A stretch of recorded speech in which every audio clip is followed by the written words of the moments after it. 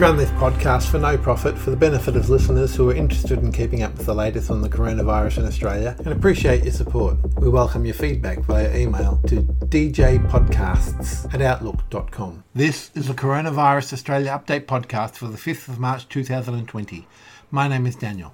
And I'm Julie. We currently have 52 confirmed cases of coronavirus in Australia, including 2 deaths.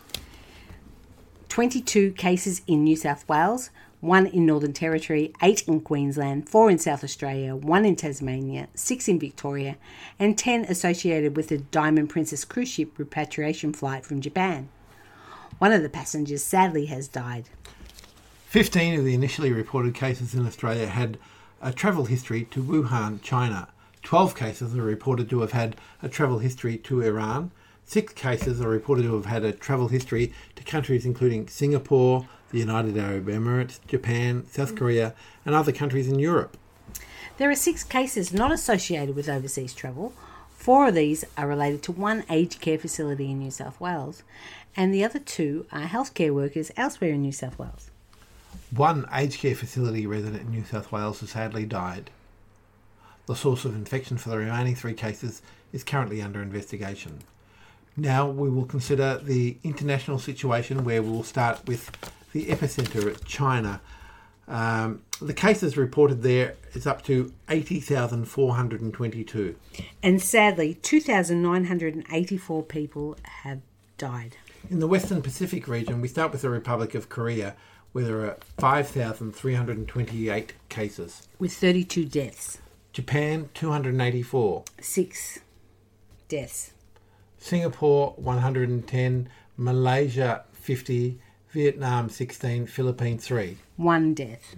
New Zealand, 2. Cambodia, 1. European region, Italy, 2,502. Cases with 80 deaths. France, 212. 4 deaths. Germany, 196. Spain, 151. The United Kingdom, 51. Switzerland, 37. Norway, 32. Netherlands, 28. Austria, 24. Sweden, 24. Iceland, 16. Israel, 12. Croatia, 9. Belgium, 8. Denmark, 8. San Marino, 8. Finland, 7. Greece, 7. Czechia, 5. Romania, 4. Azerbaijan, 3. Georgia, 3. Russian Federation, 3.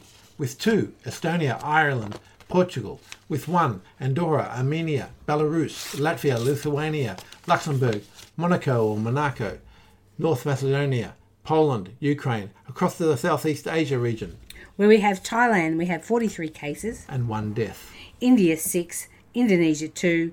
Nepal, 1. Sri Lanka, 1. In the Eastern Mediterranean region, Iran has 2,336 cases. 77 deaths. Oh my God, that is huge, isn't it, Julie? In Kuwait, 56. Bahrain, 49. Iraq, 31. United Arab Emirates, 27. Lebanon, 13. Oman, 12. Qatar, 8. Pakistan, 5. Egypt, 2. And with 1, we have Afghanistan, Jordan, Morocco, Saudi Arabia and Tunisia.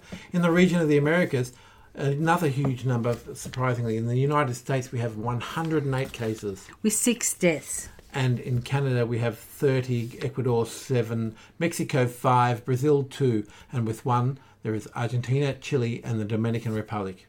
Across the African region, we have Algeria with 5 cases, Nigeria 1, and Senegal 1.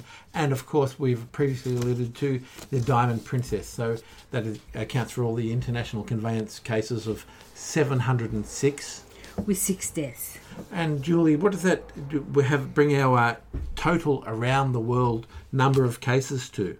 Okay, we got 93,099 cases. My God, and deaths, sadly, deaths. I'm afraid to say we got 2,985 deaths, Daniel. That is sad. That is so sad. And the pandemic seems to be growing. We have almost a panic happening in Melbourne at the moment. And I don't know about the rest of Australia. I assume it's possibly similar.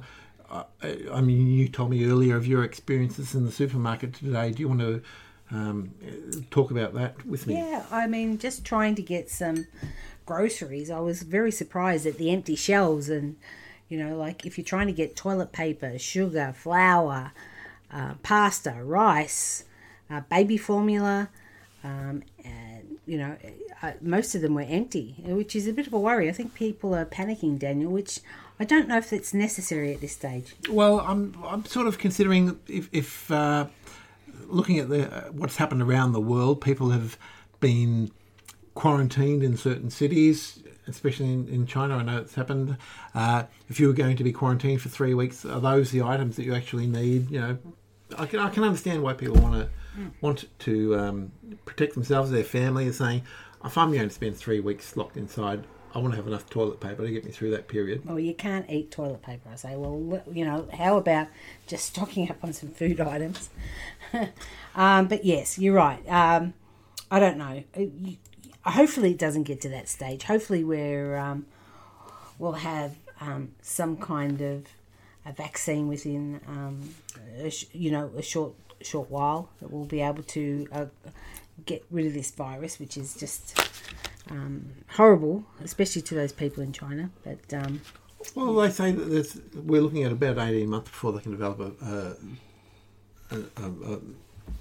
vaccine. Yeah. Well, maybe so. But then I think so. In the meantime, maybe our healthcare system is a little bit better than China, hopefully, and we'll be able to sort of like manage those cases that do come around. And like they are saying, it's mainly the elderly and the ones that are sort of suffering or that are sick at the moment that have to be, you have to be concerned with because their immune systems are down. So I don't know. Well, now it's hit the aged care facilities. Yeah, it's starting. It is a worry, isn't it? It is a worry. It's a worry for their health care workers as well, working in that field. I wouldn't like to be in their situation, but yeah, we'll go from there.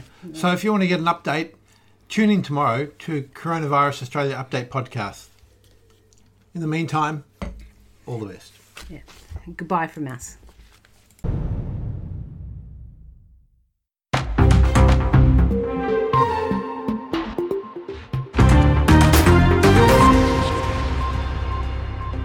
To keep up to date with the latest information on the coronavirus in Australia, be sure to subscribe to Coronavirus Australia Update.